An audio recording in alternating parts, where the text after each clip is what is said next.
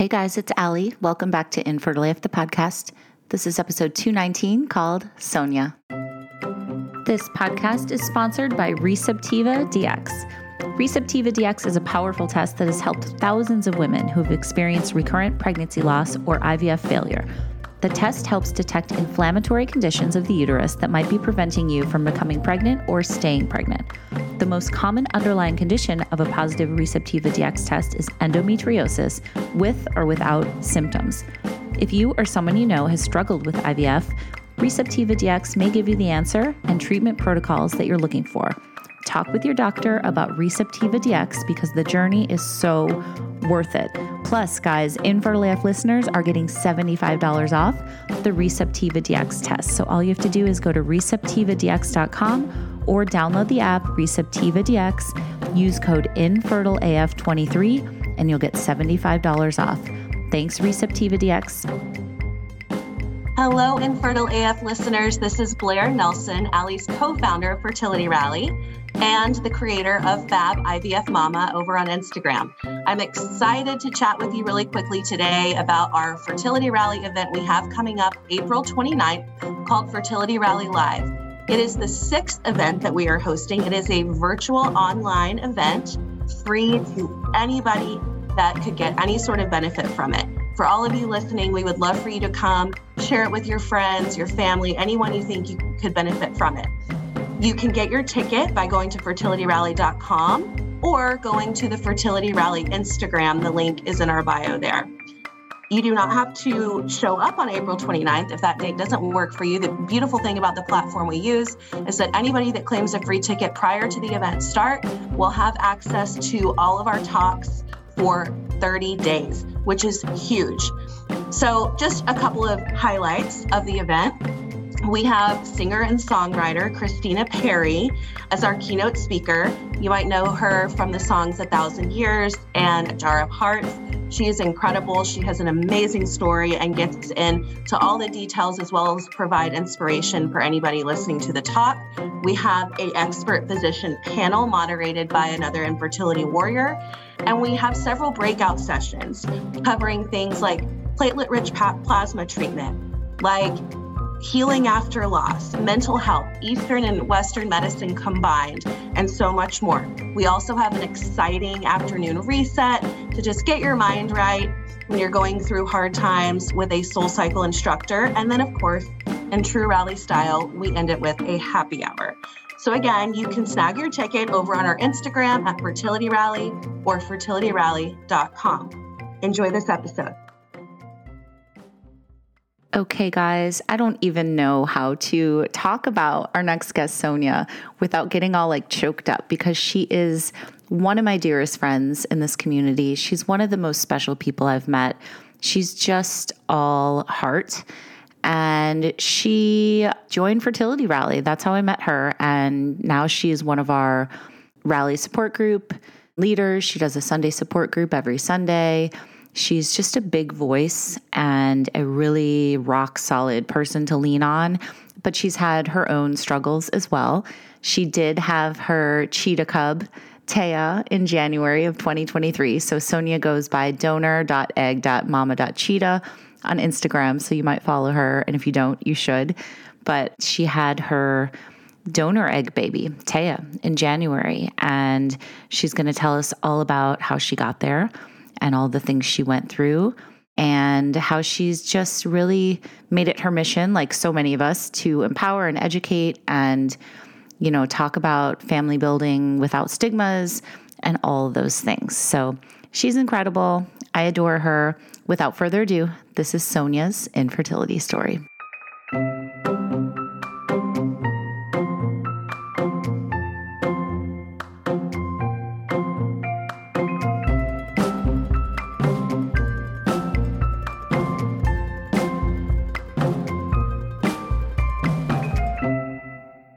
Oh my God, Sonia. Hi, dear. Hi. How are you? I'm good. I'm tired, but I'm good tired. Yes. Well, we'll get into why you're tired and all that stuff. I just want to say you are one of my favorite people that I have met through Fertility Rally.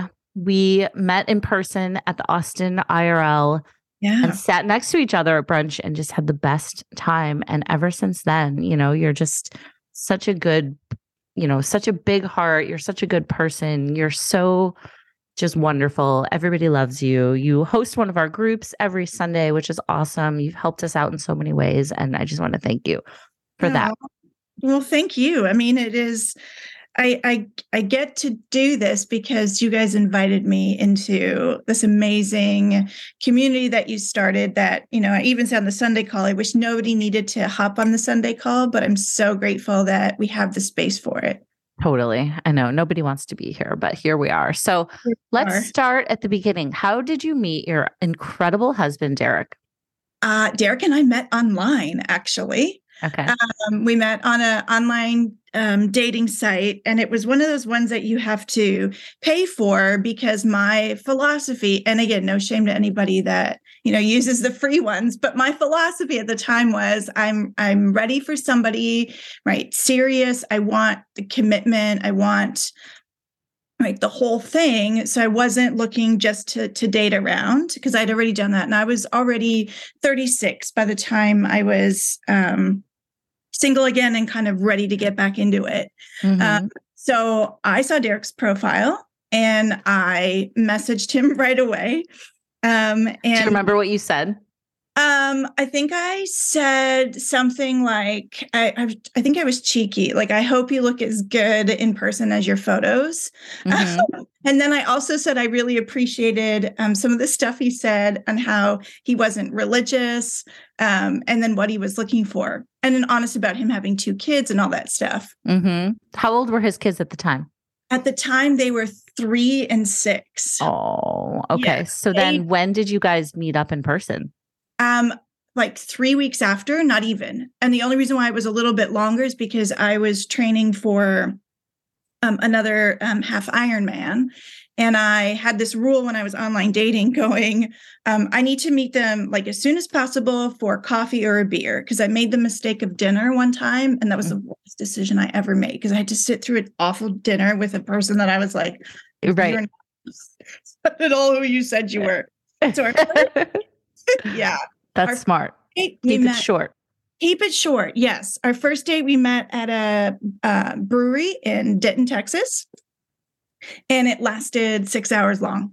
Oh my God. Amazing. Yeah. Okay. So did you guys start talking about, did he want to have more kids? Had you always wanted to have kids? When did that come into the conversation? Yeah. So I was open, like even on my profile, right? Like I wanted to have kids. And I'm certain because I was pretty forward about everything. So I'm certain I brought it up that first night. But he actually told me that he had a vasectomy. And I was like, okay. I'm like, is it something that you're open to either reversing or possibly still adopting? And here we are. Maybe this was on our second date. And I'm sure but I knew what I wanted. Right. And so, what did he say? He said he would think about it, which in hindsight, like at the time I was like, well, that means no. But in hindsight, I'm like, okay, Sonia, you're on the second date and you're like, what are you going to do? Talking about vasectomies. Right. I knew what I wanted. And the thing is, like, he was one of the only guys in our age group also, because Derek and I are the exact same age, post like flexing bathroom photos and not to post like photos of him 10 years ago. Right. Right.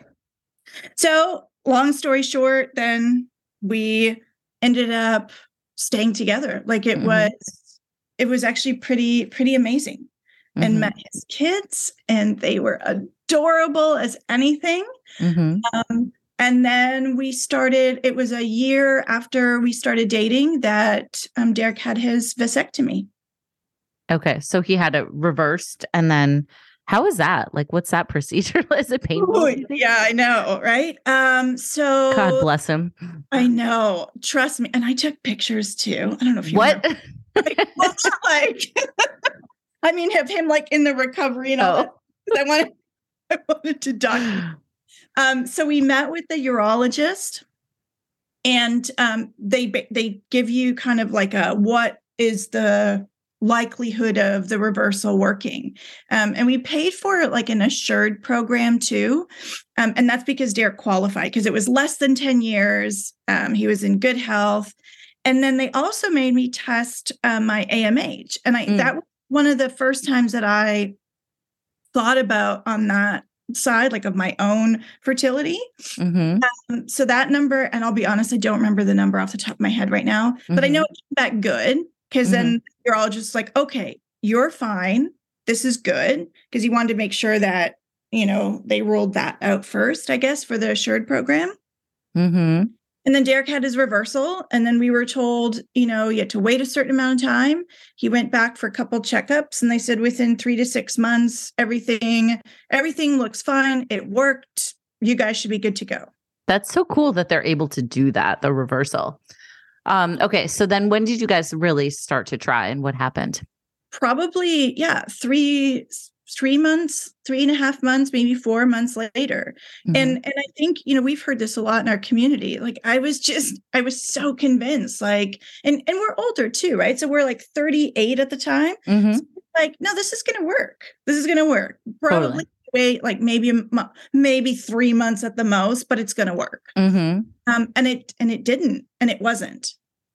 And my first thought wasn't me. My first thought was, the reversal probably worked but it didn't work as good as we thought. So we need to get his sperm tested.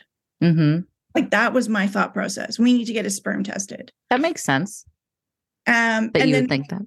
Yeah. And then we had to, and I think I've talked to you about this before, we had to take a pause because I ended up having additional surgeries that had nothing to do with fertility related stuff. Right. So can you tell us a little bit about that?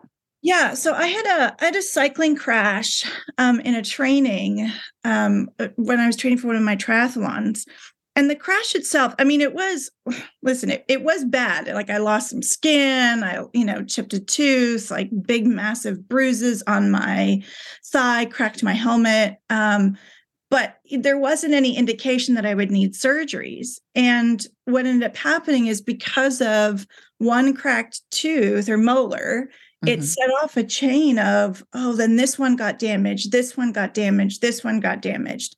So I ended up having multiple dental extractions. And then because of the amount of extractions that I had, they said, well, your jaw is, you have a crossbite. And because you're going to need like 10 implants and you have a crossbite, we shouldn't do this many implants with a crossbite as bad as yours, because it's going to actually make it worse. So we're recommending that you get your reconstructive jaw surgery. Oh my God, that's so major. It was major. This episode is brought to you by Vegamore. I'm always trying to do right by my body. So when it comes to my hair and scalp health, finding a product that actually works and is made with clean ingredients always seems like a trade-off. But with Vegamore, I get products that are made with clean ingredients and give me visibly healthy hair and scalp. With Vegamore, I am able to have noticeably thicker, fuller, shinier, longer hair, all without the harsh ingredients. Every cute pink bottle of Vegamore products are 100% cruelty-free and are never formulated with potentially harmful chemicals like parabens or hormones.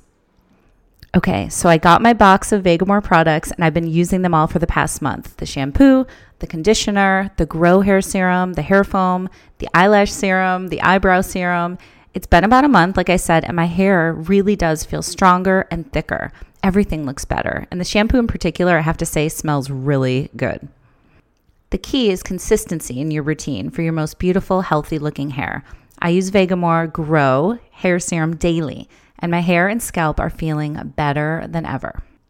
Here's another cool thing. Vegamore has these great value kits like the Grow Essentials Kit, where you get to try more than one amazing product at a time at great savings. So when you sign up for a monthly subscription, you save more and you never run low on the products that you need. And fun fact, guys, Vegamore sells one bottle of the Grow Hair Serum every 15 seconds on their website. That's how good this stuff is. So here is the deal, my beautiful listeners. For a limited time, you can get 20% off your first order by going to vegamore.com/infertileaf and using code INFERTILEAF at checkout. That's VEGAMOUR.com/infertileAF, code infertileAF to save 20% on your first order. VEGAMOUR.com/infertileAF, code infertileAF. Thanks, Vegamore. And then I was like, okay, we're trying to have babies. Mm-hmm. Yeah, like we're trying to have babies. Kind of throwing a monkey wrench into our plans. Yes. No, not to downplay it, because I know that you were in a lot of pain, and it was really serious. But at the same time, I was like, okay, so how long is this going to take? They're like, a year. I'm like, okay, what do I need to do? And then they're like, okay, we need to get a palate expander. We need to put braces on you. We need to. And so I was like, fine, let's do all of this. Mm-hmm. And it was, I was in a lot of pain. Like, I don't want to, I'm trying to be a little bit lighter about it, but it was actually really awful. And Derek and I were at the beginning of our relationship. And here I am, like, falling apart. My face was changing too. Like, my face started to sink in because I had no molars. Mm-hmm. And again, I had all this stuff like inside the palate expander and then the braces. Mm-hmm. The surgery didn't go. It wasn't 1 year. It ended up being, 3 years of surgeries. Oh my God, you poor thing. Yeah. Like, it was sinus lifts, and everything that could go wrong went wrong, kind of like we talk about in the infertility community. Mm-hmm. It says like 10% of the people experience this. I was always in that space with each surgery and each setback. Right. Admittedly, we still did try throughout like some of that, because I was like, well, I'll just deal with it when it happens. And then again, in hindsight, going, okay, that wasn't the smartest idea because of the amount of medication I was on, but I was just so determined. Mm-hmm. Exactly. So you have these two things going on kind of concurrently. And you guys are still a new couple, right? I mean, This is a lot to be going through at first. How are you guys doing? We were actually, I think what was hard in the beginning is because both of us were older. We both had lived on our own for a while. So figuring out how to live with somebody else after already been in relationships and then being older, that was a different kind of challenge. We knew it's hard to live with somebody. So that part we weren't naive to, but it was just, we were so set in our ways. Mm-hmm. And then the added stress. It was definitely challenging. I thought I was a great communicator, and I learned that I still wasn't. Interesting. Okay. Yeah. And so what were you guys doing in terms of the fertility stuff? Like, what kind of steps were you taking? So I was doing ovulation tracking. Mm-hmm. And that was it at that point, because again, I'm sitting there going, everything's fine. I'm going to be fine. I went back to the OB's office. I got blood work done again for AMH and FSH. And it wasn't like a 20-year-old, but everything was still fine. Mm-hmm. And again, I didn't know enough about egg quality or anything like that to push for like myself to go, okay, maybe I should see if I should freeze some eggs before. But again, I also thought my surgeries would only be a year. Mm-hmm. So it was one of those I have deep regret over, and I think it's okay to have regret because, You regret not like freezing your eggs and stuff? Yeah, at least trying that. But I also didn't know. Mm-hmm. I'm trying not to beat myself up for something I didn't know. Of course.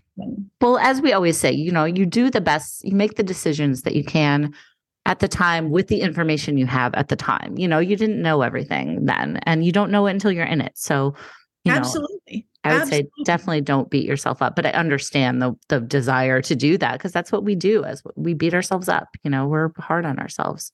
Yeah. And I started learning more about all the infertility stuff, and I had to grapple with being angry that I didn't do more research, because I'm an academic, I'm a professor. Mm-hmm. And I'm sitting there going, how did I not do more research? But then again, I'm in all this pain, on all this pain medication, all these surgeries. And I had to, in hindsight, again, give myself a ton of grace. Totally. I couldn't do it all. Exactly. So what were they saying? Like, what were the doctors saying? When was the point where they were like, all right, let's pivot and do something different? Yeah. So that's my OB said, look, if you guys are not getting pregnant, like definitely go to an RE. She referred me to Dr. Koo. That's Dr. Knocked Up. I love him so much. Oh, I love him too. I love him. But she actually did not say, wait 6 months or wait a year. It was very much like, no, just go now. Like, this isn't, don't wait. Oh, good. Which I appreciate, because again, now hearing other people's stories on this arbitrary 6 months to a year, where it has really no medical backing. It's just a industry standard, I suppose. Yeah, it's like somewhere they set a benchmark, and it was like 1 year of trying. Right. So we went in right away, and we got all the testing done. So I went and I got the HSG scan, like the whole 9 yards, right? Derek got a semen analysis, and then we go back in to meet with Dr. Koo. And again, like I'm sitting there going, we're going to have to do a sperm donor. Like that's where my head was. And I was fine with that because, and I've been pretty open about this in my, like Derek knows, in my personal life. Before Derek, I actually dated predominantly like more women than men. I've been pretty open, just kind of fluid in my life. And so a sperm donor was something that I was always open to. So that part wasn't a hard pivot for me. Yeah. But I was not expecting Dr. Koo to be like, sperm count, great. And then he like made some like awkward joke. I love him because Derek's in the military. He's like, you have these like super sperm things. I love him, like I said. And then he goes, but Sonia, we've got some stuff going on. And it was like this sinking moment of like, wait a second, after all these surgeries, after all this shit that I went through, like it's me again. You're like me? Wait, what, me? Yeah. I'm the problem? Like what? And again, naively going, yeah, but wait a second. I've gone to the OB, every year. I've done all the things that I'm supposed to do. So he gave us options. And I think, again, naively, we were like, okay, well, let's start with IUIs. I mean, why go to IVF right away when there's still a possibility? And again, in hindsight, Dr. Koo didn't oversell it. I mean, he's very science oriented. But I think that hope part in us, right? And then the finances, we were like, and we were still figuring out how to pay off all my other medical debts. We're like, yeah, let's do IUIs. But walking out of that clinic, I felt so broken again. Yeah. Like, and I'm looking at my husband going, I'm broken again. Like, and are you sure you still want to do this, like to be with me? Yeah. Oh, what did he say? I'm sure he was like, of course. Yes. Yeah. He was like, he's very matter of fact too. He goes, I wouldn't be here if I didn't want to do this. And he goes, I got my balls cut open for you. Like, and it's so romantic, Derek. Oh, he's also very matter of fact. But it was hard. It was really hard. And I was like, okay, we can do this. But I still wasn't open about anything. And I think there's a part of me that was like, this is going to work. And then I can tell the story, right? Like I can tell it after I get this baby. And I don't need to tell too many people because I'm good. I've already been through all the hardest things in my life with the surgery stuff and with a whole bunch of like, I can do this. And I was so determined that I could do this by myself. Again, I was wrong. Right. Very wrong. And it was the first failed IUI I was fine with. I was like, okay, first time didn't work. Like, no problem. But then I felt like I went to crazy town. I listened, and obviously I've listened to your podcast, but we had this sort of similar experience to where I was like, after the IUI, they were like, have sex, like, give it some extra chances. And here I am yelling, crying, can we just please do this so we can have extra chances? Like, who wants to have sex with somebody? Oh my God. Bawling Yes. their eyes out. Yeah. And then like, just can't you do that? You know, like, oh my God. Yes. That's like me with Vince. I was like, just stick it in. Like, like I was like a puddle. yes. He And was I'm like, holy shit, what is happening right now? yes. And it was ruining like our sex life, right? Like, Oh, 100%. like it was just, and again, I knew I was the one doing it, but I also, I got in that, like the tunnel vision that I think infertility caused. And I see this now that, right, I'm helping a lot of other women. Like, I know that space that you like, get in the loop. Yes. Yep. And you know, I think part of that is because so many of us are achievers. And, you know, I don't know if type A is definitely applies to everybody, but definitely achievers. You know, we join groups because we want answers and we want to make things happen and all that stuff. And we're so used to, you know, working hard and getting good results. And, you know, as we've said so many times, this is one of those places that it's not fucking fair because no matter how hard you work, it doesn't guarantee the outcome that you want. And it fucking sucks. Yeah. It's and so... I've done so much by myself that I was also convinced that I could do this by myself, right? Like I didn't need anybody else. I could do this by myself. And again, I'm going to say this, I was wrong. I was so wrong. But in that space, that loop of like, I was like, no, I can do this. Right. Our next IUI, quote unquote, worked. But I ended up having a chemical pregnancy, which was devastating. But at the same time, I was in that space of like, okay, like we found the right amounts.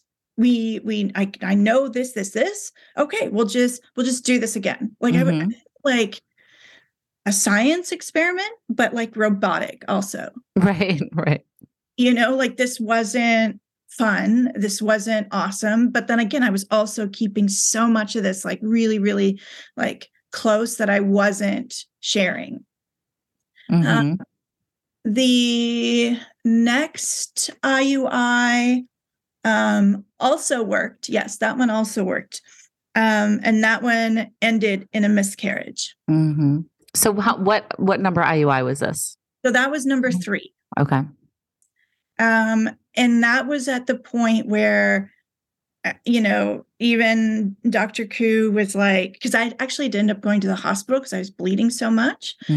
And in my head, I'm like, you know, oh, I just got my period. The IUI didn't work. Because, you know, when they say don't test early, I followed those rules initially. Same. Yeah. Initially, I was like, okay, I can't do that. It's going to ruin something. But that one was pretty devastating. And I'll say, so I absolutely love my bonus kids more than anything. And I've been really intentional with calling them my bonus kids. I feel like, sorry, Disney, I feel like they ruined the stepmother, right language. Disney. Yeah, totally. Yeah. It's got like an evil connotation. It does. Yeah. And it's just sort of me personally. And they deserve, you know, the best that I have to offer to because they didn't sign up for the hand that they were dealt. So are you the bonus mom? I am. Yeah. I love it. I do too. And as much as I love them, it was so hard to see them and then knowing I couldn't have that or I wasn't being gifted that. And it was because of me. Right. But at the time I didn't know. Like I was like, I did blame myself, but I wasn't sure. And I think in the back of my head, I'm like, no, it's Derek. Like it's gotta be confirmed. And was Dr. Koo telling you anything to like try to improve things on your end, or what was he was letting me steer the ship.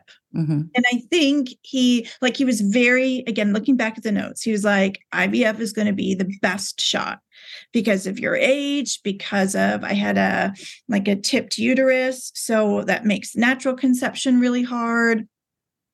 You know, like my AMH had decreased, but again, it wasn't in the like absolute pits at the time.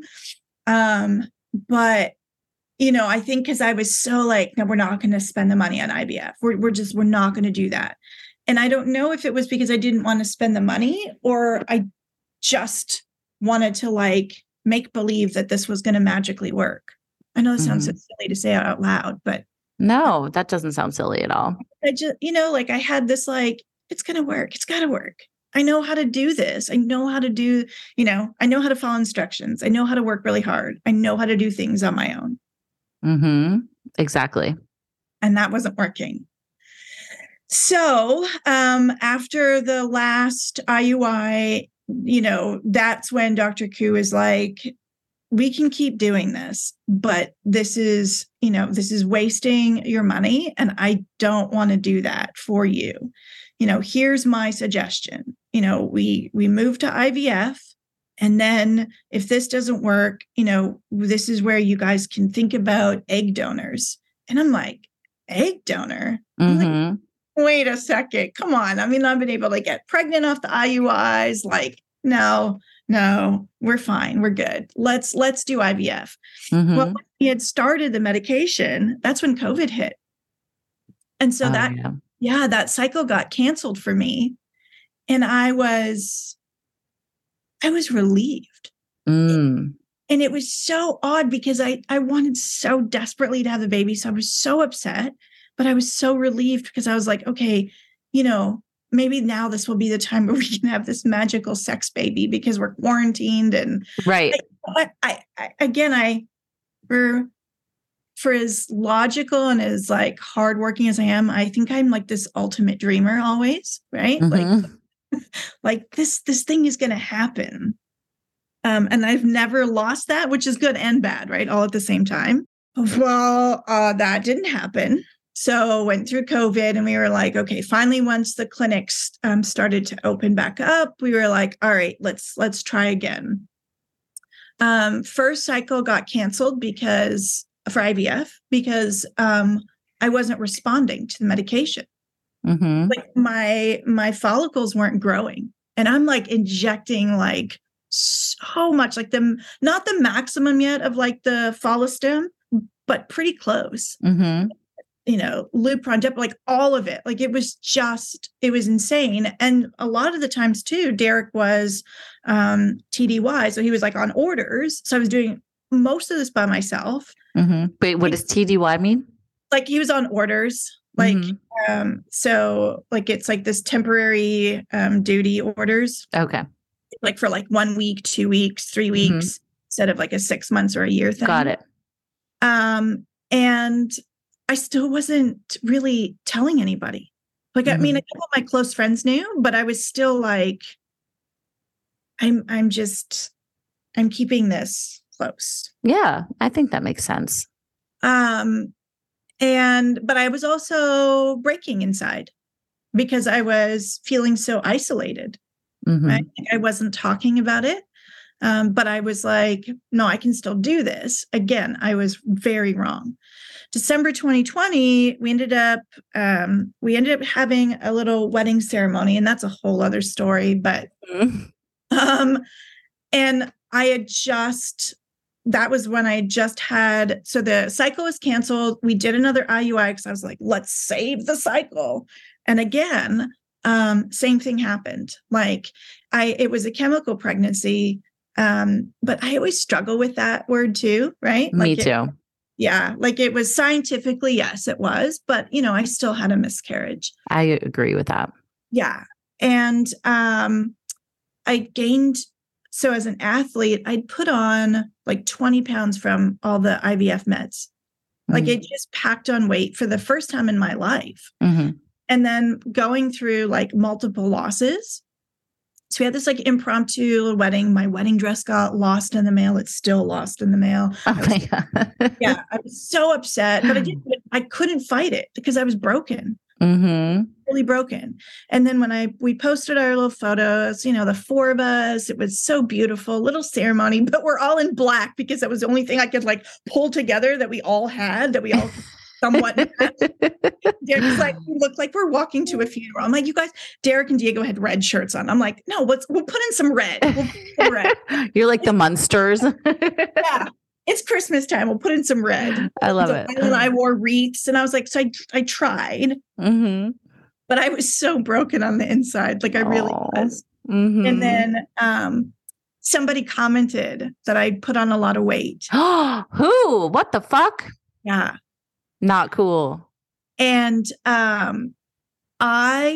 was like, yeah, but like my body has been going through so much. I'm sorry. That sucks. That's not cool ever. So I decided at that point, I'd shared a little bit with one of my former students because she was going through IVF. She had Jen, right, who's a rally member. She lost her tubes, right? And so I'd shared a lot with her because she was no longer my student. Well, I actually now share all these things with my students, and she bought me a rainbow from Sam's shop, Rainbow Mama Waiting. Yeah.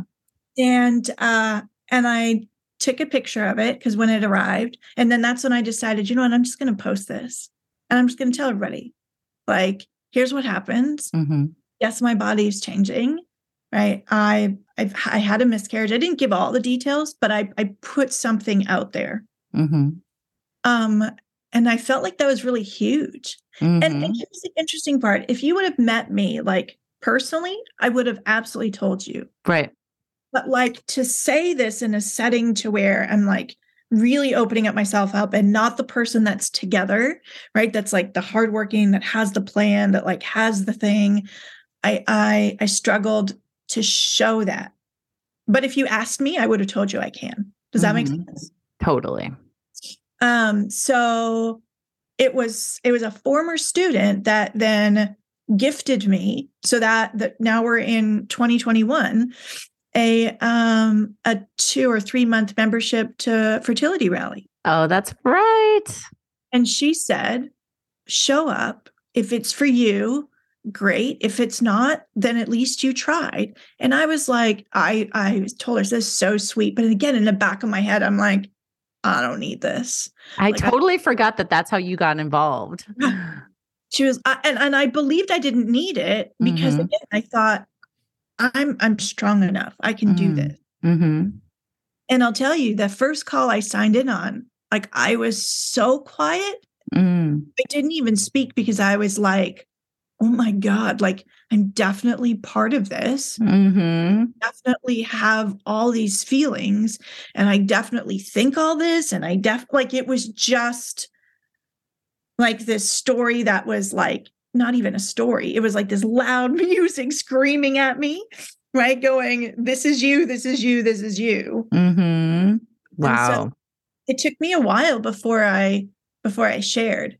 And now I always tell this to a lot of women that apologize when they're crying on the call. I was like, I cried, like hyperventilating crying every time I shared for like the first 6 months. And again, it was because there was so much that I was thinking and I was acknowledging sort of to myself, but never said it out loud. The second I did, it just all came pouring and flooding out. Yeah. I think when you see those people, you know, you find your people that you can cut through all the bullshit and you can talk about all the ugly things and the bad, you know, things and the things you feel guilty about thinking. And they're like, I agree with you. You're like, oh my God, what a relief. Yeah. And then I started to realize going, I need support. I need this. And that was, it was like beautiful, honestly. And then I also, you know, ended up obviously signing up for Rally, but it was also a really interesting full circle moment because, you know, my former student she said, well, I learned this from you. I did this for you because of what I learned from you. And I'm just like, oh my God. Like that's so cool. So what was going on with your, you know, family building journey at this point? Like, where were you guys? So we were gearing up for IVF attempt number 2. Okay. And hopped up on hormones. like, and again, I was on not the maximum of follistim, but pretty close. And so we're heading into March of 2021. Mm-hmm. And everything was looking good. Like I think it was like 15 follicles. I was like, okay, this is good. We're doing this. We're doing this. And we were considering freezing Derek's sperm because we didn't know, if he would be at home because of, again, egg retrievals. Nothing is like an absolute date. I know. It's so tricky. It's so tricky, like so tricky. And I'm grateful that I did not have to discuss anything with my employer, right? Because I'm a college professor. So because I don't teach a class all day, right? Like I could go, well, all right, so we schedule it on this day. If this is the day, I don't have any classes in the afternoon. So that's fine. I don't have to say anything to anybody. Meanwhile, I'm traveling a lot with students. I'm bringing my drugs with me all the time on the plane, right? All the time in the hotels. Like I even had to ask one time, our rooms weren't ready. And I go to the front desk in DC and I'm like, so I've got like these IVF meds that like need to be refrigerated. I'm like, do you have a refrigerator that I can use? Yeah. And here I am like asking this random woman and trusting like thousands of dollars in their like lunch fridge while I'm waiting for our rooms to be ready. And I was still doing this on the down low, like not wanting students to know. And I do know why. It's because I wanted to seem like I had everything together. Like totally. Yeah. So I was in Raleigh and then sharing, still super devastated, but really hopeful because I was like, okay, we're actually going to do this. Like we're going to make it. We're going to make it. And then my follicles like didn't grow. Like they all stopped and they weren't at a size there was one that was like, 18, maybe 20, but they're not going to do an egg retrieval for one egg. At least my clinic won't. And it's partly, Dr. Koo explained, it is their clinic policy, but it's also the likelihood of that egg then being healthy and then fertilizing. It's a lot of money. It's a lot of risk that they just don't do. And I was okay with that because again, I'm like, if one isn't going to work, like I don't want to spend thousands of dollars. And again, I support women that do, and I support women that try to find the clinic. Sure. Like we all have to kind of approach what we want, what feels right for us. And for me, that also felt right because I didn't want to spend boatloads of money if this wasn't even going to be a possibility. And so I remember getting the phone call from Dr. Koo, and like he called me and I knew, right? Like I knew. And he was like, Sonia, my heart wants this so badly for you, but my head is like, we have to cancel this cycle. And then he's like, we've given it like really like a really strong trial. Like there really isn't much we can do. We can keep going. Like we can keep going if you want. But based on these last two things, we're going to continue to get these same results. But if you want to keep going, like I'll support you, but I'm going to tell you, this is what this is potentially going to continue to look like. And again, because of the amount of meds I was on, and he's like, so think about, an egg donor, and Derek was on orders. So, and I remember I attended Raleigh that night too. I said nothing. Like I was just like, I'm dead inside. Yeah, totally. And so when I told my husband, I said it to him in an angry way, like, you're never going to want to do an egg donor. So like it was because I was so angry. I don't know what I was angry at. Right. Yeah. I don't, because it wasn't working. Because I don't like, again, it had nothing to do with the anger wasn't losing my genetics. The anger was, it didn't fucking work. Right. And you've been through so much at this point. Yeah. Like it didn't work. Mm-hmm. So then obviously Derek got angry at me. He's like, you're not even giving me a chance to think about it. You're just assuming I don't want to do it. And he was right. And I was wrong in how I approached it. So we took some time. And then it was looking at the cost and the egg donor thing. Man, that is like the wild, wild west. And I had right. Tell me, what did you find? What was it like for you? Oh my God, I had no clue. So the cost is ridiculous. Mm-hmm. And what I don't like is that if you want to use a known donor, in most cases, it is far more expensive than using anonymous or like frozen eggs. Mm-hmm. And because I already had assumed we'd use a sperm donor or we'd have to. And again, I thought that this might be what I would need to use right before I met my husband. I had done all kinds of research on sperm donors and why it's important to, have the ability for the children to know who the donor is, to have contact with them once they turn 18. I realize that age is, somewhat controversial. Mm-hmm. But I didn't know anything on the egg donor side. Mm-hmm. And then seeing that it's willy-nilly, that's a terrible term to use, but I feel like there's that, bit of Canadian jargon coming out, but right. It's like whatever the clinic wants to do on how they regulate an egg donor, that's what they do. Mm-hmm. Yeah, and it is like the Wild West, like you said. It is. And then it was going, how do we pick somebody? And then how do we afford this?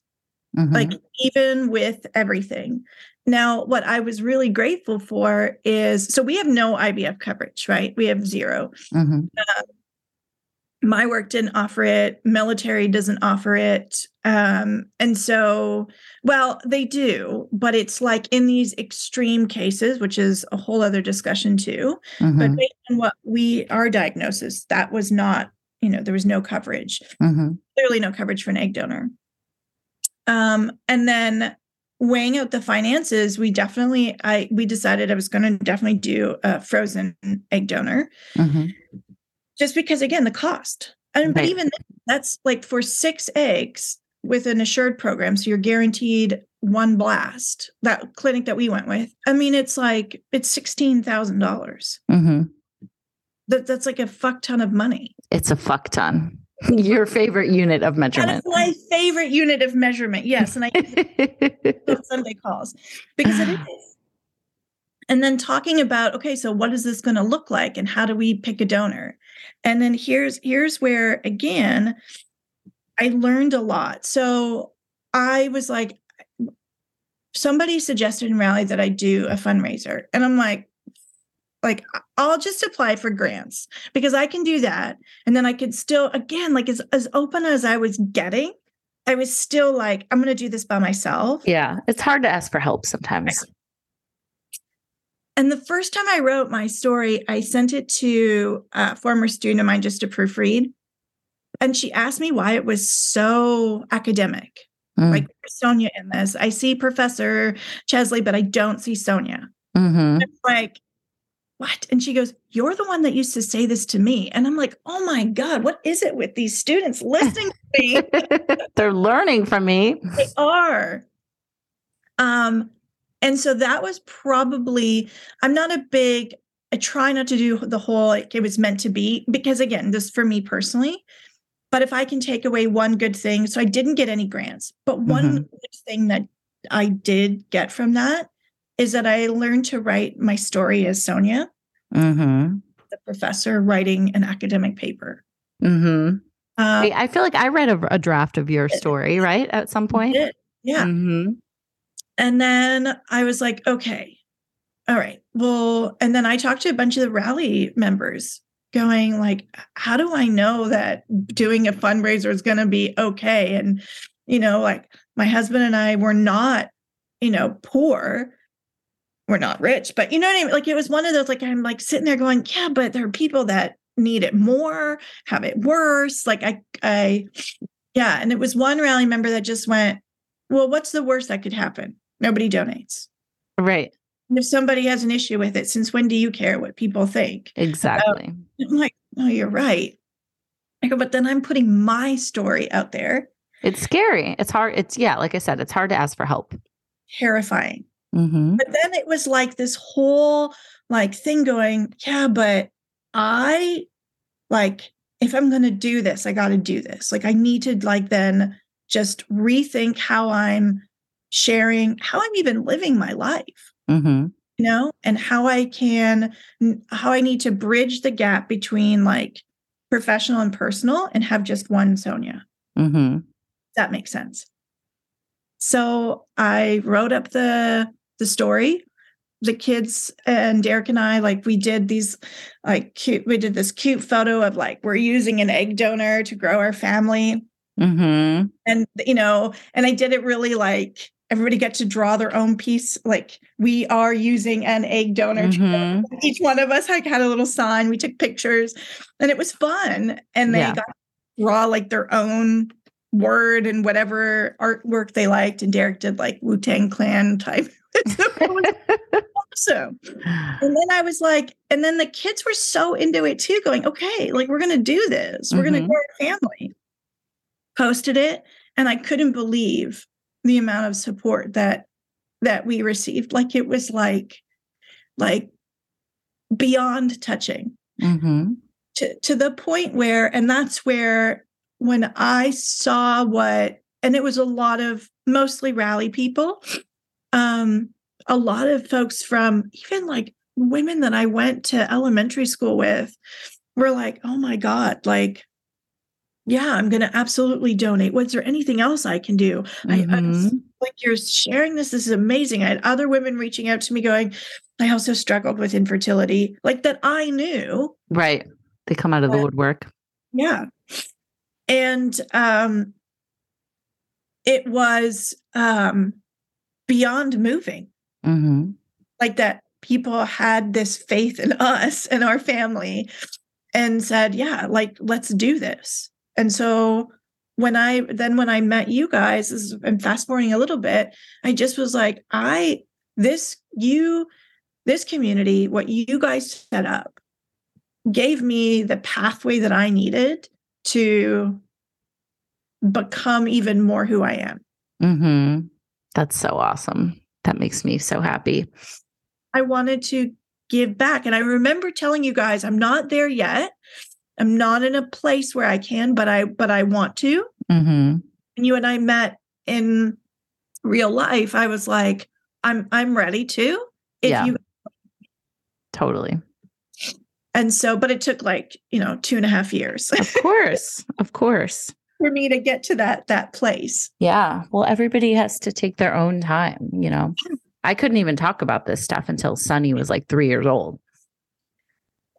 It's hard. And I have a lot of admiration for like the younger millennials and Gen Z, like their ability to share unapologetically is something that we can definitely learn from and take from, right? As opposed to sharing when everything is curated and complete. Right. And I needed to get unstuck from that. Yeah. So we picked our donor as a family. And how did you, tell me how you came to that decision. So I wanted to include the kids as much as possible. Because I wanted to make sure that they understood that nobody was going to love them less, that our hearts were just going to expand and we were just going to be able to, include somebody else in this love. Mm-hmm. And so as much as I could include them, I did. And it was funny, Diego's going to kill me for sharing this, but he was younger, right? So he was like maybe 11 at the time, starting to crush on girls. And he was like, she's hot. And then I had to look, I know, right? And then I had to tell him, I had to be like, this is going to be like half the genetics of your future like sister or brother. And he's like, Oh, okay. So it's like I'm saying like you're hot. Oh God. Right. Yeah. No. And then I did again have a moment. I got angry at the donors that Derek selected because they looked nothing like me. I mean, I'm not talking about like was looking for a doppelganger. We're talking like not even the same hair color. Like nothing. What was he basing it on? I mean, obviously not just looks. Before I asked that, I got angry and I was like, who are you looking at that you think this is somebody better looking than me? Again, I went to crazy town for a little bit. I'm so glad you're sharing this because this is so real. I did. And then again, he's like, you're assuming the worst. And you didn't even ask me what I was looking at. And I was like, oh my God, I'm an asshole. I'm sure it probably took me like an hour or two before I acknowledged that I was being an asshole. He was looking at their health, family health, education, right? Like, and I'm sitting there going, oh my God, yeah. Yeah. Yeah, that's important. Those things matter. And so we all kind of agreed on a donor. And I felt really good about it. You know, I was like, okay, like this is good. I met with my OB again just for like my yearly checkup. And both her and Dr. Koo were like, if you want, you know, give your body like 3 months, let's get out all the IVF meds. You know, let's do a full reset, and then we can go ahead and, you know, start the process for, you know, fertilizing the eggs and then getting you pregnant. And I was like, okay, all right, let's do that. So we did. And that took me to February of 2022, where we were going to have our first round of donor eggs fertilized. And it was supposed to be like my transfer was supposed to be on, you know, February 2nd, 2022, right? Like, all like, oh my God, that's like amazing. The numbers. Right. And then they were like, oh, based on your cycle, we need to push it to the 22nd of February. I'm like, still magic. February 22nd, 2022. Okay, even better. More twos. Fantastic. Anything with twos. But I just was like, this is great. This is magic. Nothing fertilized. Or I shouldn't say that. 3 eggs fertilized, but nothing grew at all. Yeah. Total like. Oh, how did that make you feel? I was devastated. Like that anguish feeling of like curled up in a ball on the floor, ready to open a bottle of wine at 9:00 in the morning. And I just, and you know what my husband said to me, he was like, he goes, everything I want to say to you right now is probably not the right thing to say, but I don't know what to say because this is all really awful. Right. So he wanted to say like, you know, we'll figure this out. We had the Assured program, which is like you're guaranteed, at least the clinic we went with, you're guaranteed a blast. So we knew we could get another round of donor eggs until we got at least one blast. But, you know, who wants to continue? Right. It's like, that? Jesus, can you get a break here? Yeah. Can you cut me a break? Okay. So is that what you guys did though? Then you found a different donor? Well, actually, so I thought that we would just be using the same donor because of the way the program was worded. And that really upset me when it was like, well, that's not exactly how that works. And I was really upset with the clinic, right? Not Dr. Koo. This is another donor. So you wanted the same donor because it had taken so long to get to that point. Yeah, that makes sense. We always read on her, and it was like this, like again. And I think there's this part of me that's like, I love a good story. And I'm not trying to make up one, right? But I was like, no, but this is how we found her. Like we all picked her. Like we all went through this. We had these discussions. We had these lists. Like it was just this. And then as we were told, no, we have to pick another one. We had to pick one relatively quickly. and nobody was available but me to pick the donor. Mm-hmm. Right? And so, and I basically just was then, with my husband again back on orders. So I was just like, okay, what about her? He's like, whatever you want. Like, Mm-hmm. it's your body. And he's like, I'm not being dismissive. I'm not trying to be checked out. But, and I think there was a part of him too, like, this is exhausting. Totally. And so I picked her by myself. Mm-hmm. And I was like, okay, I'm going to pick her by myself and we're going to do this. And hopefully I'm picking, somebody that this is going to work this time. It's a lot of pressure. It is. And it's devastating. So when I hear other women, when their donor eggs don't work, I mean, it's like another level of like, wait a second, I was the fucking problem. Now I found something that's going to fix this. And then this still happens. And that's a tough one to swallow, like really hard, really hard. So this next egg donor, I was like, okay. And I picked her because she shared photos of her son. I was like, okay. And I loved what she wrote. And I was like, the fact that she's sharing pictures of her son and he's not blurred out, like, while the clinic I used, it is anonymous. They do say that there's no such thing as anonymous, which is good because that is true. I wish that they would give the women the opportunity to be able to say, yes, I want to become. They don't even give them the opportunity. Oh, interesting. Yeah. So that's one thing I would love to see changed as like a micro step. And so the fact that she showed her son, I was like, okay, all right. You know what? Look at this. And I let go of a lot of other things, right? So I did, like, she wasn't Eastern European. She wasn't, like all these other things that I'd found in this first donor. And I just was like, I feel good about this. I'm doing this by myself, but I'm not doing this by myself now out of stubbornness because I don't want to share. I'm doing this by myself right now because the circumstances that I have to. Exactly. And that felt like, I guess, the most right.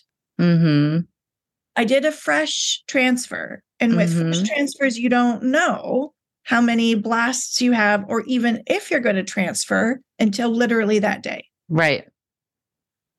That's also really terrifying. Totally. I've been there before, right? No blasts. And I was like, okay. And this was 2 days after my birthday that I was having a transfer. And I was like, okay.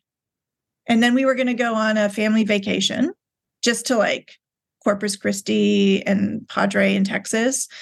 Nothing elaborate, but fun still. Yeah. And that would be a good like distraction during that, wait, even though it's not really 2 weeks.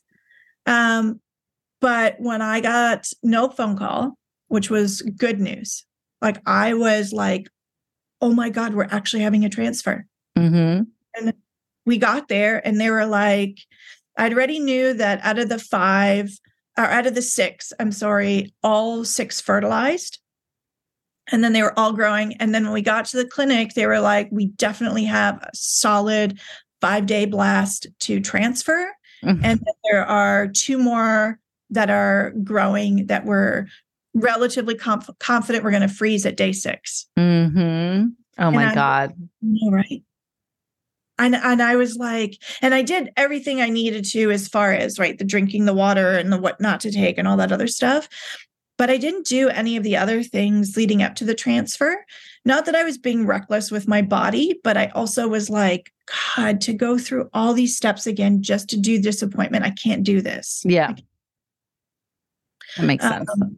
And I didn't do like any of the acupuncture and all that other stuff. And part of it is I have a hectic schedule and I tried to do that stuff, but it got so overwhelming that I couldn't do it. Yeah. Well, we always say if it's too stressful to go to the acupuncture appointment, then don't go to the appointment. Then don't do it. Yeah. And so right then I was like, okay, we're having a transfer. I need to live in this moment and treat this like, 1, I'm pregnant. 2, this is going to work, because even if it doesn't, I have to enjoy this moment, because after this round of egg donors, like after this round of eggs, since we already had blast, like that was done. And there was no way we were going to be able to come up with another $16,000, right? Right. Be able to do this again. So I need to enjoy this, like be at peace with it. I can still be devastated. I can still deal with emotions if whatever happens down the road. But I needed to try to find small pockets of peace and joy, if that makes sense. Yeah, totally. And so we went in for the transfer. And it was funny because the embryo got stuck in the tube. So they had to, so when they were like, okay, and then they're like, they checked the tube, they're like, oh, it's still there. It got stuck. And I'm looking at Derek going, of course. Of course. Not in a bad way, but like this son or daughter is totally ours. Like being stubborn before they're even getting into this is us. This is us. Leading up to that, and I share this on Instagram too. My bonus kids, we taught them how to load the PIO shots, like how to load the syringe, how to inject them. And Delilah, she did most of my shots. I love that. She's so cool. At 10 years old. It's so cool how they knew every step of the way what you guys were going through. And, I just think the education and the communication is just going to make them so much more badass as they get older and know about all this stuff, And even explaining to them like how it works with not just IVF, but the egg donor, and again, they were a little bit younger when we first started explaining it. And so Diego, he's going to kill me too when he ever hears this. He thought that they extract the sperm from dad. Derek's looking at him going, with what? And he goes, I don't know, with like a big needle. And he'd already had sex education, right? So Derek's like, no, son, this is like, that is not how we get sperm out of us. And then Diego like thought for a second. He's like, oh my God, you need to beat it to get it out. And then Delilah was like, you got to beat it. Like, it was just like this whole like, oh my God, you guys are hilarious. You need like a sitcom. Yeah, it was hilarious. So then, right, they obviously now leading up to this one, they knew everything that was going to be happening.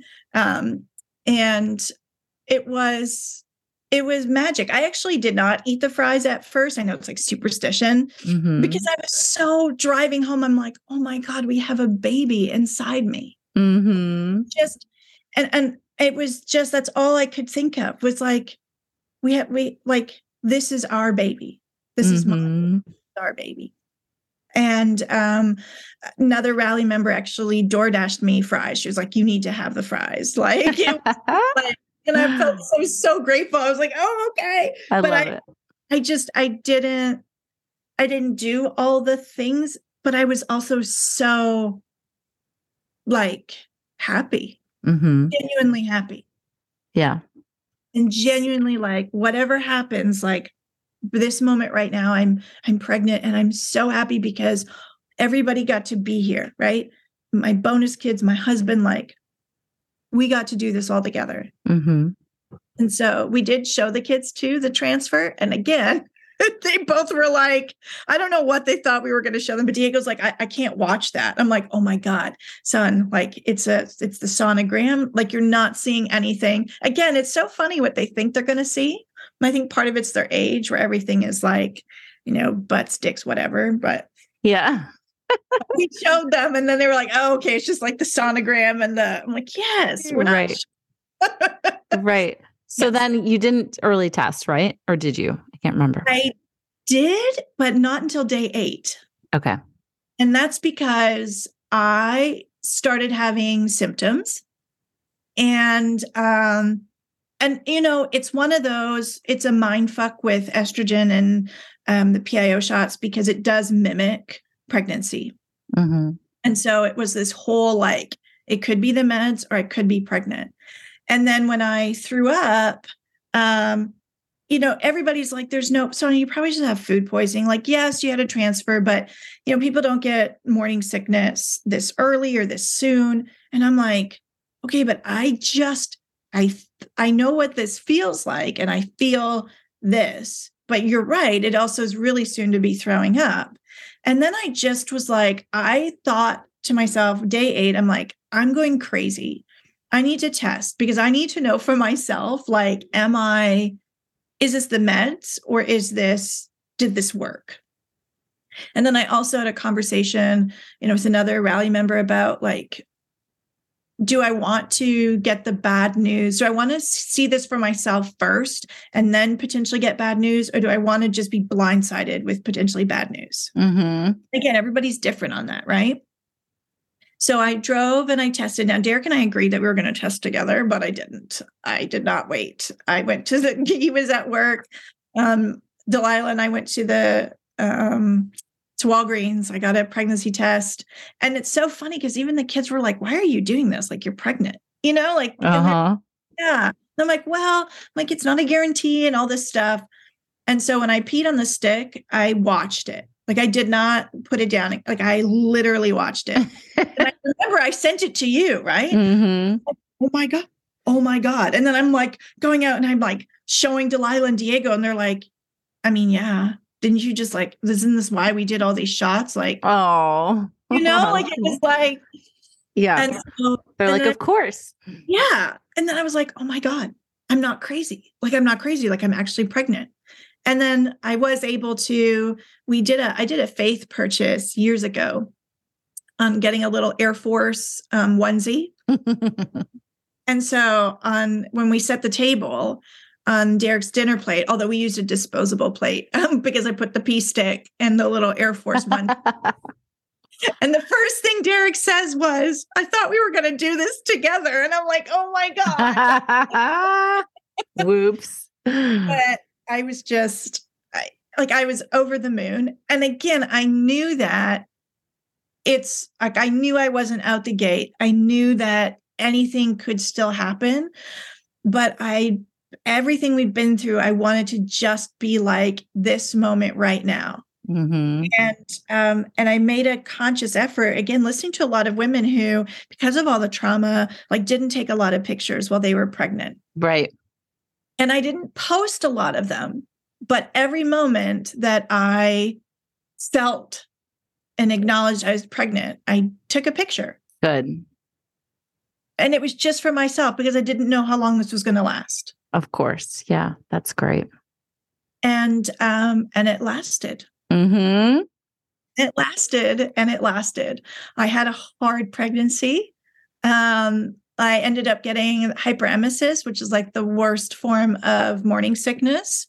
And I pretty much threw up my entire pregnancy. The first trimester, I lost 14 pounds. Yeah, you were so sick. Oh my God. Really sick. Mm-hmm. Like, really sick. And I didn't really get better. But again, it was just like, it was awful. But I was like, oh my God, I have a baby inside me. Yeah. Like, and I felt so connected. And we did find out the gender, because we didn't do any genetic testing. That was the other thing, right? Because it was a fresh transfer. Yep. So that was a little bit nerve-wracking, but Derek's like, it's going to be fine. Why wouldn't it be?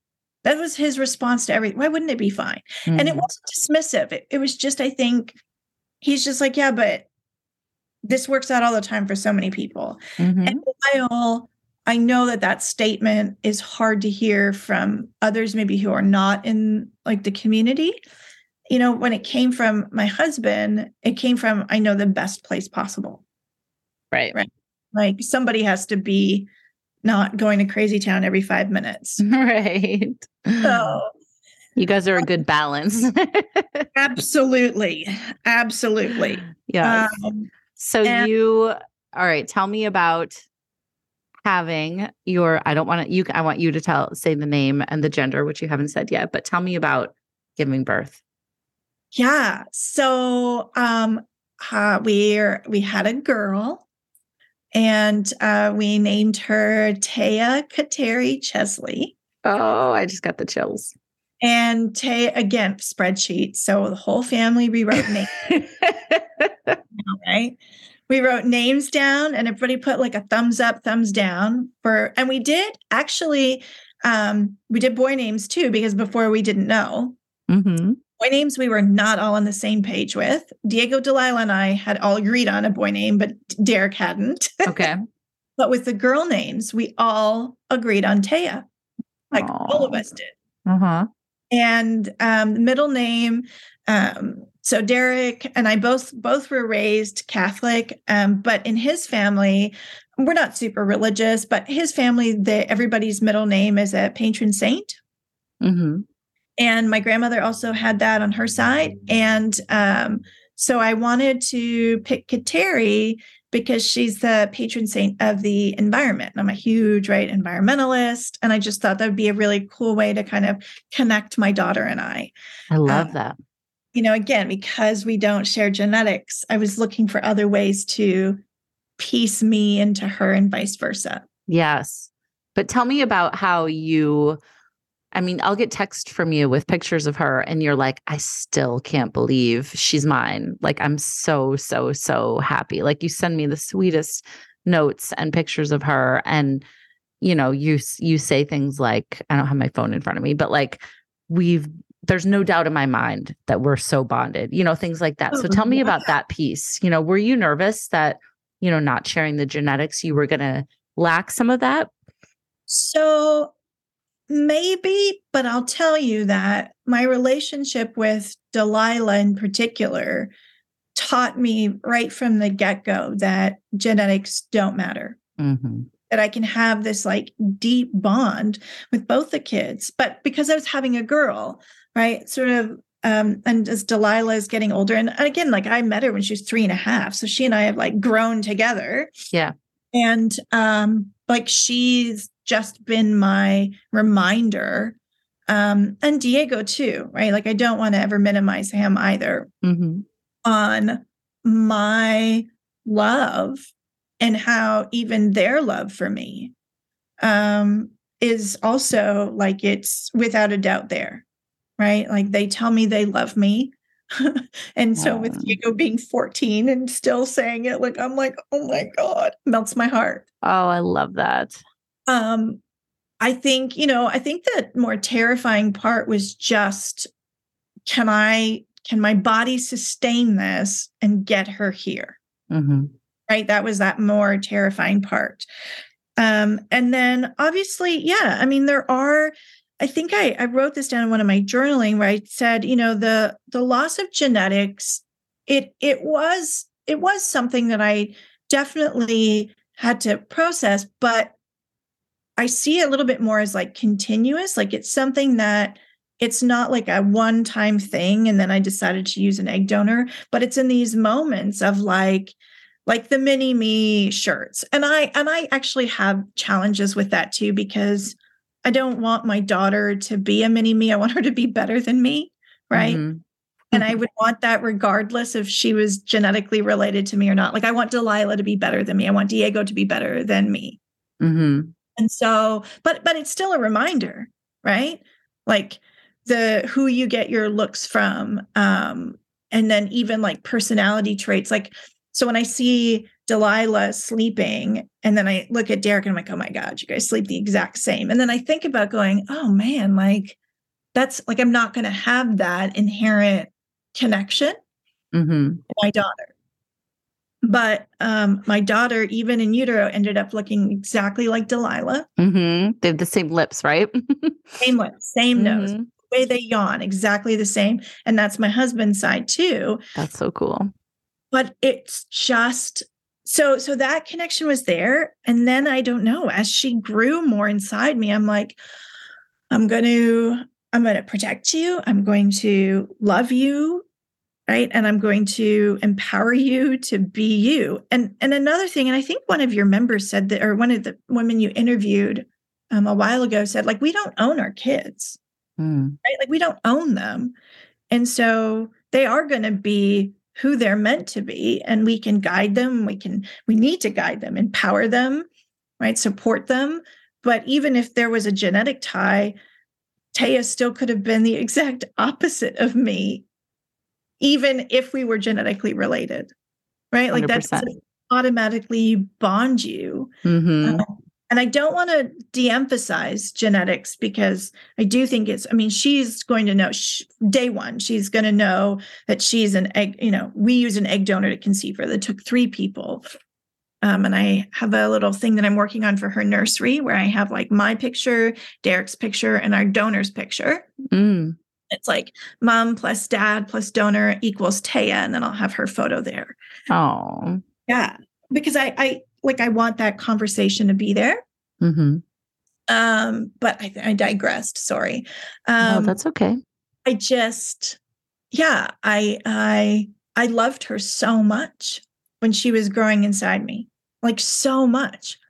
And it's funny. So we have the other embryo, or the other blast, I should say, stopped growing. So we actually only froze one other day 6 blast. And for the longest time, I said, Derek should probably make the choice as to if we don't transfer, he should have the choice of, who we donate to, or if we donate, because it's his genetics. And as Taya started growing more inside me, I started questioning that. And I'm telling you, almost, don't want to say the second she was born because I had a really traumatic birth, but once I held her, that other embryo that we have on ice became my other son or daughter, because we don't know. We didn't do genetic testing either. Mm-hmm. And I no longer felt like Derek should make that decision. I was like, no. We need to make that decision because that's either my son or my daughter that's there. So crazy how that it just happened. It just clicked. And then I had a pretty traumatic birth. Mm-hmm. So I delivered Taya at 32 weeks and 2 days. I went into the hospital. It was like on a Friday or Thursday night, early Friday morning, 12 a.m. I have asthma and I couldn't breathe. Mm-hmm. My asthma, my inhaler wasn't working, which was odd. And so again, because I think I can do everything by myself, I woke Derek up. So the kids already gone back to their mother's house, literally on the 4th of January. The 6th of January, we're going to the hospital. But I told Derek, wake him up, because he's sleeping in the other room because I was snoring so badly during Delilah recorded me. And I'm like, no, that's not me. Because I don't snore, but I snored. Oh my God. Oh my God, it was intense. I laughed. I still listen to the recording. I think it's hilarious that that was my nose, my mouth. I told him, I said, you know what? I'm just going to drive myself to the hospital and get a breathing treatment. It's just a 6-minute drive up the road. I just want to do that. I'll be fine. He's like, are you fucking crazy? To let you drive. But I was also scared and angry because I'm like, oh my God, I'm at 32 weeks. What if this isn't my asthma? But then I was like, it's my asthma. It's my asthma. I can't breathe. It's my asthma. And I had just that morning, so that Friday morning, saw my OB. We did the at-home urine collection for preeclampsia just because I was swelling a lot. Mm-hmm. My blood work came back fine. My blood pressure was slightly elevated, but nobody was worried because I was seeing an MFM and an OB. I was regularly, every 2 weeks, I was seeing somebody for my entire pregnancy. Mm-hmm. And so that morning I saw the OB. And then that's why I was also no, everything's going to be fine. As soon as we get to the ER, they bring us back. They take my blood pressure. And it's bad when the nurse leaves and the ER doctor comes in. Right. They're like, we need to take you up to labor and delivery. And I'm like, really? They're like, your blood pressure is dangerously high. Oh my God. And it was extreme onset of preeclampsia. Mm-hmm. But here's me in my magical world again. I was asking the nurses, how many hours do you think I'll be here before I get to go home? Mm-hmm. Or we looking maybe an overnight stay and then I'll go home. And I should have paid attention to the fact that they weren't really answering me. But again, in my head, I'm going, no, they can give me, I've read this. They can give me the meds. They can bring everything down and then I'll end up going home. So stayed there the night. They hooked me up and everything, but my blood pressure was, when I say through the roof, like it was dangerously high and it wasn't coming down. Saturday morning, Derek leaves to go, like he'd spent the night with me, obviously. He leaves to go let out the dog, feed the cat. And as soon as he left, that's when everybody came into the room. Like the NICU, Charlie, the nurse practitioner, the OB, like they're all like, look, everything is like not getting down. And this is now getting to the point where it's getting dangerous. You're going to have your baby today. And I was like, what? No. Like, and then obviously I started bawling my eyes out. And then I started explaining everything, like she's going to have a NICU stay. And I'm like, can you guys come back in 20 minutes and do this all over again? Because I cannot explain all this to my husband. Yeah, exactly. Too much. And then the OB was there. I looked at her, I said, is there any way? Because, you know, they give you those 2 steroid shots to help with the lungs. Second steroid shot, we needed to wait longer for it to work. And then I just asked her, I was like, is there any way that we can wait longer or even like another like couple days or looked at me and she goes, I'm going to be really blunt. And I'm like, okay. And she's like, you will die if we don't do this. Oh my God. We'll die. Like she goes like, it is that serious. Like and we don't want to get it to an emergency. We want to stay ahead of an emergency. And I'm like, okay. All right. Okay. We're doing this. But it was an out of body experience, right? Like, and then I had also started swelling in that moment at that time too. And when I say swelling, I mean like in 24 hours, I had put on 25 pounds. Oh my God. But it was just all swelling. Wow. Yeah. Like my skin started blistering because the swelling was so bad. Then my legs, my arms. Oh so my Derek God. Back, and then I tell him, like, I started bawling right away. And I don't remember now the sequence. Like everything is really blurry, right? Like it's one of those, what I do remember is when they told Derek, like, you're going to have a baby today, you know, at 2:30, we're going into the OR. And his face of like fear. I don't see fear in him too much, but I saw fear. Yeah. That's something you will seared in your brain, right? Yeah. I saw fear. Yeah. Yeah, this is serious. So was she born at 2:30? 2:40. Okay. At 2:40, she was born. And partly was because I had more complications, like my blood pressure then just crashed out of nowhere. I don't know if I crashed because it's not like, but it went just like tumbled really low. And then I passed out while I was lying down, which is also like the strangest feeling in the world and scary. And then also the reason why it took a little bit longer to actually do everything, I was told afterwards that my placenta started to deteriorate. So, and again, all this happened in a span of, you know, like I said, I saw the OB Friday morning and then Saturday at 2:40 p.m. I did start having contractions. And again, a part of me I went, okay, if I'm having a C-section, I knew that that's a possibility. And I was okay. I actually didn't have a birth plan because something that this whole infertility journey has taught me, like I can have a plan, but I also have to understand like A, B, C, D, E, F, G, right? Like all of that is going to potentially happen. And I can't stress myself out if the things that I want to happen aren't going to happen. I just need her to be here and safe and me to be alive to raise her. And I had to continuously remind myself of that. Totally. So my plan was whatever it's going to take to get her here and for me to be here to raise her. Yeah. I love that. Actually, that's really great. Yeah. So tell me about the moment she came out. So they told me she might not cry. Don't panic. Not going to see her, but for 1 second, because we're going to have to rush her to the NICU. So I felt everything because you don't feel everything. I shouldn't say that, but I felt my body moving back and forth because everything else was numb. And I just kept asking Derek, I'm like, is she here? Is she here? Can you see her? Can you see her? And then when I heard her cry, it was like, okay, I heard her cry. And then they brought her over. They were like, kiss her on the forehead, Mom. And then they whisked her off. And then I was like, oh my God, but she's here. She's here and you're alive to take care of her.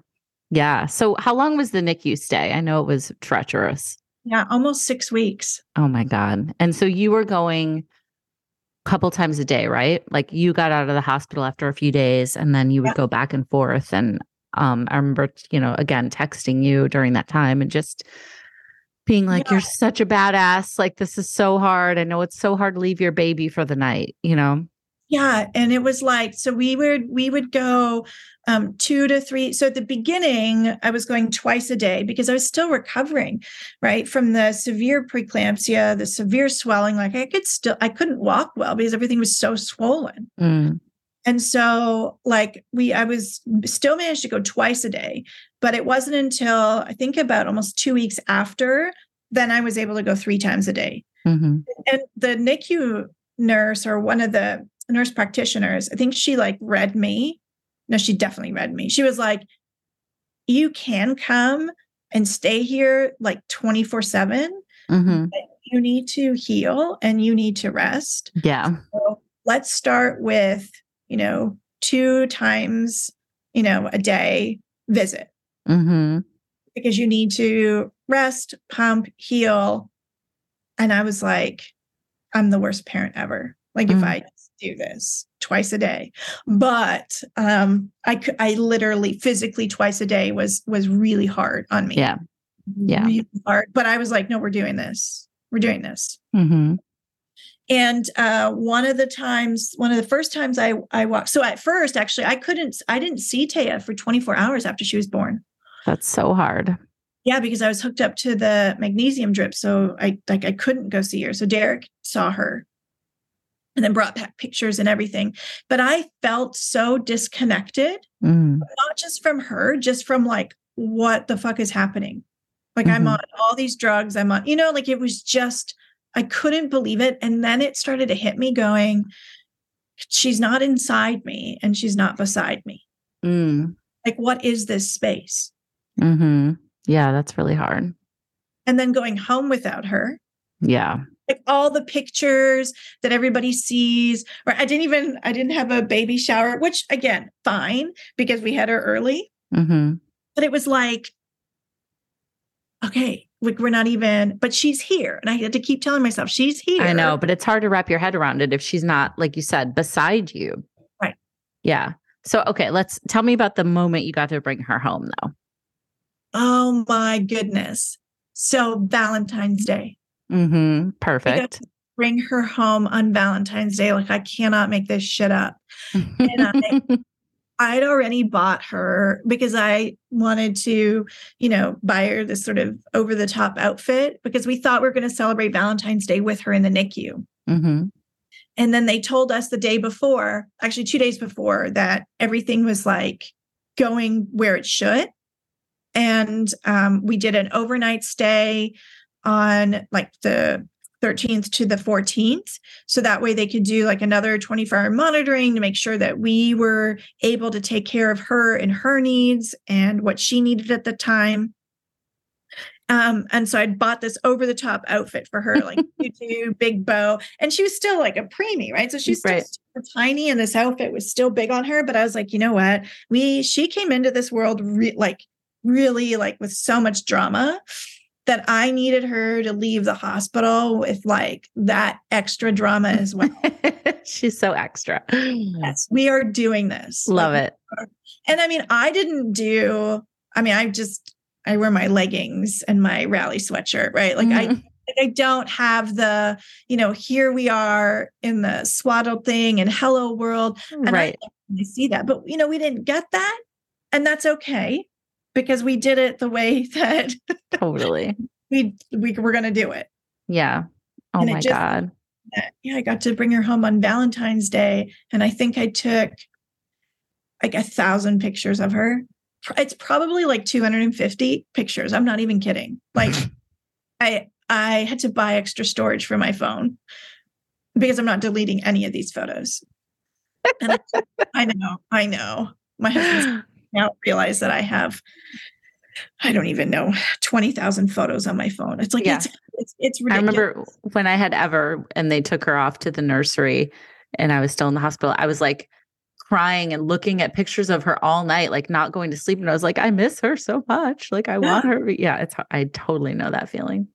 And I brought like all these little adorable outfits to the NICU. And I would like, as soon as I was allowed to put outfits on her, like I was like, we're doing this. We are doing this. And then I brought bows to the NICU, and the NICU nurses were so amazing. But yeah, we brought her home, and the first night was a bit rough in that we were like, oh yeah, we need a routine. Like we were just like bumbling through it. Right. At the same time, it was just like, she's here. She's here. And it's so funny because everybody's like, oh, the sleepless nights. I'm like, look, I went through almost 6 weeks of, I still had to wake up every 3 hours to pump, but I didn't have her. Yeah.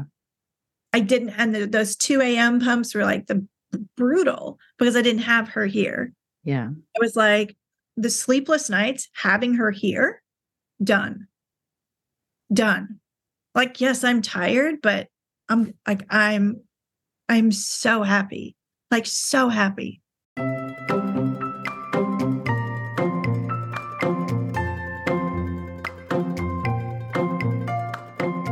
Okay, guys, thank you so much to Sonia. Don't forget to follow her at donor.egg.mama.cheetah on Instagram. And she hosts our Sunday rally support group too. So if you want to work with Sonia and get to know her better, join the rally.